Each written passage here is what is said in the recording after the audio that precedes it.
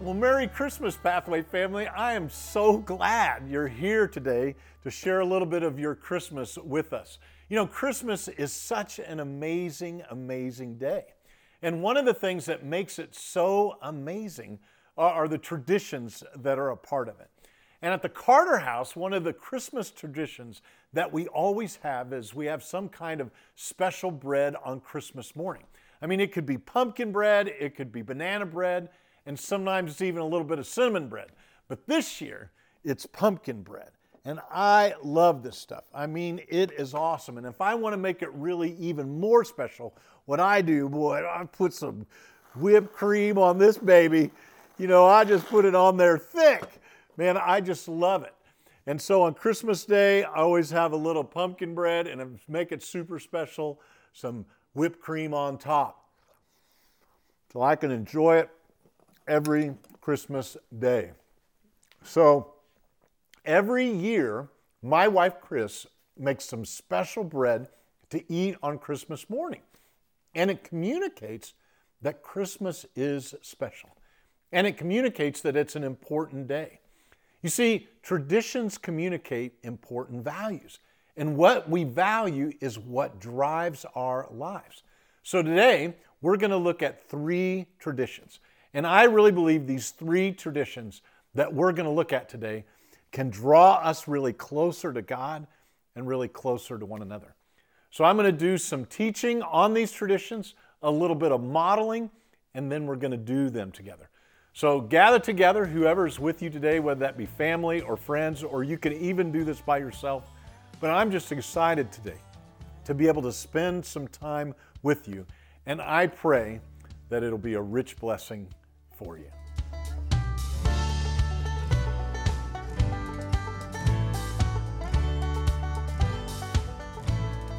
So our first spiritual exercise is around gratitude, being thankful. I know some of you right now are saying thankfulness. We already did Thanksgiving. This is Christmas. But we can never be too thankful in our lives. And on Christmas, the attitude of gratitude towards God, giving us His Son, is such an important starting point. So one of the things I want to encourage you to do in your household today to practice this discipline of gratitude is really by doing this vase exercise. And you can actually do this exercise 2 to 3 times a year. You know, in Colossians chapter 2, it says, "Let your lives overflow with joy and thanksgiving for all He has done." So I want to encourage you to make this a discipline, really a practice in your household all year long. But for this exercise, what you need in particular is a pitcher of water, a cookie sheet or some kind of flat surface that can hold water if you spill a little bit, and a vase and a cup. And here's how it works. Take the cup and your pitcher of water, pour a little water into that cup, and then as you pour that water into the vase, say what you're thankful for. Like you're thankful for being able to spend time at Christmas time with your family. And then what you would do is hand the cup to the next person, and as they dip the cup into the water and pour it into the vase, they should state what they are thankful for. For example, they might say, "I'm thankful for the affordable car that I got this year." And then the next person might say that they're thankful for something else. But it goes around the room until eventually the water starts to overflow out of the vase. And when it overflows, it's optional for anybody else who wants to participate. But it's so important, really, especially at Christmas time, to have that heart of thanksgiving. A heart that says to God, "I'm thankful for what you're doing in my life. I'm thankful for whatever you've given me under the tree," or "I'm thankful for just these people that are around me right now." So thankfulness is such a key attribute for anybody who's trying to move closer toward God, and it's a huge way for us to be able to celebrate Christmas. So right now, we're going to give you 3 minutes. You'll see the counter on the screen. So go around the room and talk about the things that you're thankful for. And if you decide you want to pause the video for just a moment so everybody can get through it, feel free to do that. You can call an audible on that one. But we're going to give you 3 minutes right now for you to be able to use your mouth to be able to express an attitude of gratitude toward God.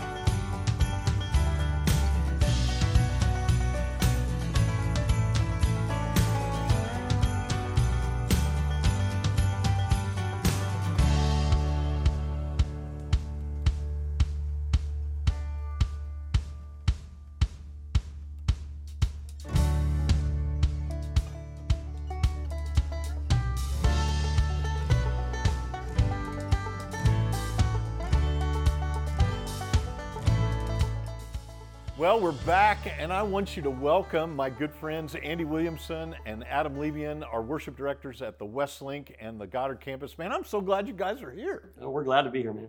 That's cool. Merry Christmas, guys. Yes. Yeah. Merry Christmas. It's a great day.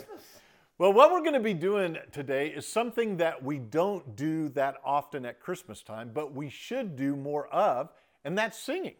You know, and so many times we don't have any problem singing at a concert or in our cars, but in any other environment, it seems like we really struggle. But singing does so much to be able to connect our hearts and our minds together. In fact, it says in Ephesians chapter 5, verse 19, speak to one another with psalms, hymns, and spiritual songs. Sing and make music from your heart to the Lord, always giving thanks to God the Father for everything in the name of our Lord Jesus Christ. I mean, what do you guys think about that? How do you respond when you hear that verse? Oh, I love it, man. I mean, especially with what we do, it's just emphasizes the importance of what we do, you know, and how it connects us to God, who is always there. And sometimes us, you know, myself, I need a reminder to kind of look up and remember. And music does that for me. It draws me in. It unites me with those around me. And it just helps us unify in acknowledging God and His presence in our lives. 100%. Yeah, I would say to tag off of what Andy said, it's just like just the simple. If you take music and simplify it, it's just magical. The magic of melody. You know, it's just the sound of music. It's just so magical and unifying in some way that you can't describe it. you know. For such a supernatural Yeah, thing and it brings that us all happens. together naturally, and it's just there's something so beautiful about it. So That's cool. yeah. You know, I was thinking about that whole dynamic, and I was thinking about maybe you guys talking a little bit about your greatest concert experience that you've ever been to, and maybe how that might even connect a little bit with what we're going to talk about today. Well, for me, back when I lived in Tennessee, I got to see U2 in concert, and I don't know if you guys have ever seen them, but it is one of the most spiritual experiences I've ever had, and just the thousands of people coming together. And when that band started playing their songs, the atmosphere just shifted, and it seemed like these thousands of people just came into this attitude of like community and brotherhood and sisterhood, and it was just incredible. You know, it was even a little bit easier to get out of the parking lot, you know, than most concerts because people were a little bit kinder. right? You know? Yeah, That's awesome.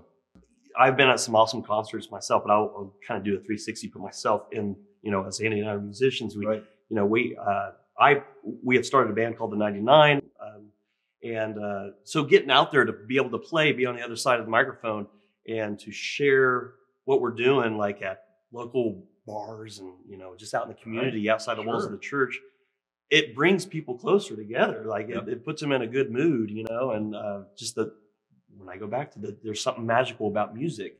So being able to do that and then share God's word through that, Right. you know, There you go. Yep. and like I said, God created music. God created all music. Yep. It's not just, you know, the worship music that we play in church. He created everything. Yep. So that's so powerful how in a supernatural way God uses music to draw people together, and then he allows that as well to be able to draw us closer in terms of a relationship with God. And so that's what we're going to do right now. We want to sing this song today and have this tradition so that we can take these things that we know and really kind of get them solidified and connected just in a supernatural way in our hearts. So turn up the volume on whatever device maybe that you're watching today and sing along with us. all right, here we go. 1, 2, 3, go. All right, let's sing Hark the Herald. Go. Hark the herald angels sing, glory to the newborn King. Peace on earth and mercy mild, God and sinners reconciled.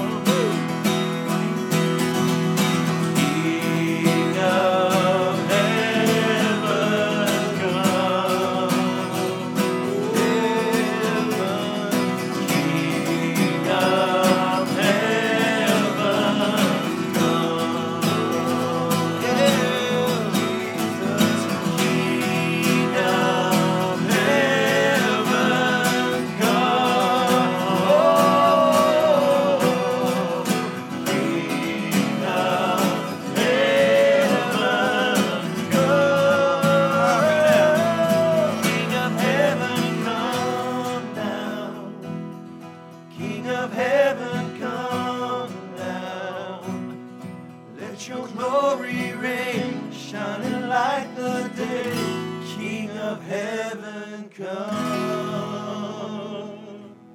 All right, man. That was awesome, guys. Thanks so much. That was beautiful. Merry Christmas. Merry Christmas. Merry Christmas.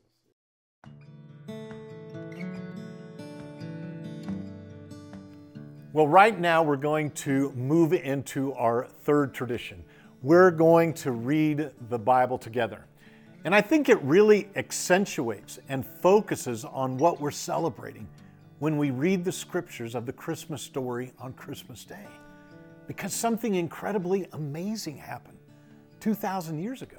Nobody else who's ever been born has had time dated after them. We're celebrating Christmas together, whether you're an agnostic, whether you're a strong follower of Jesus, or whether you're just curious about Jesus, because something historical happened 2,000 years ago. And so we're going to read this historical account right now, and it comes from a portion of Scripture called Luke. It's one of the 4 Gospels or 4 biographies of the life of Jesus in the Bible. And in Luke chapter 2, verses 1 through 20, we're going to see that Jesus came into the world, and we're going to see some of the characters that were surrounding this miraculous event. So I want you to read that passage of Scripture right now. You can go and find an old Bible maybe on the shelf, or you can grab your mobile device and read it online. But pick somebody to read those scriptures out loud, because there's something powerful about when the Word of God is read in public. If there's a dad in the room, maybe you can do it. Sometimes as dads, we don't get many opportunities to be able to lead out spiritually. And to me, this is an easy and an important opportunity that you can do that. So maybe you read that passage of Scripture, but no pressure. Do really whatever works in your household. Then once you've read that Scripture, everyone in the room is going to answer a question. And the question is, of all the people that you just heard about in the story, which of them would you be? If you could be teleported back in time and inhabit the body of one of those characters, which one would it be and why? Why would you want to be in their shoes? So choose what character you might want to be and why. And what we're going to do right now is we're going to turn this over to you to read this story and have your interaction. And then the rest of the time and the rest of the day is yours. It's yours to enjoy and yours to spiritually grow. I hope you've really gotten something from the time that we've shared together today. And I hope that it's not only something that's going to serve you today, but it's going to serve you many years into the future. So thanks so much for being here today. And I hope you have a very, very Merry Christmas.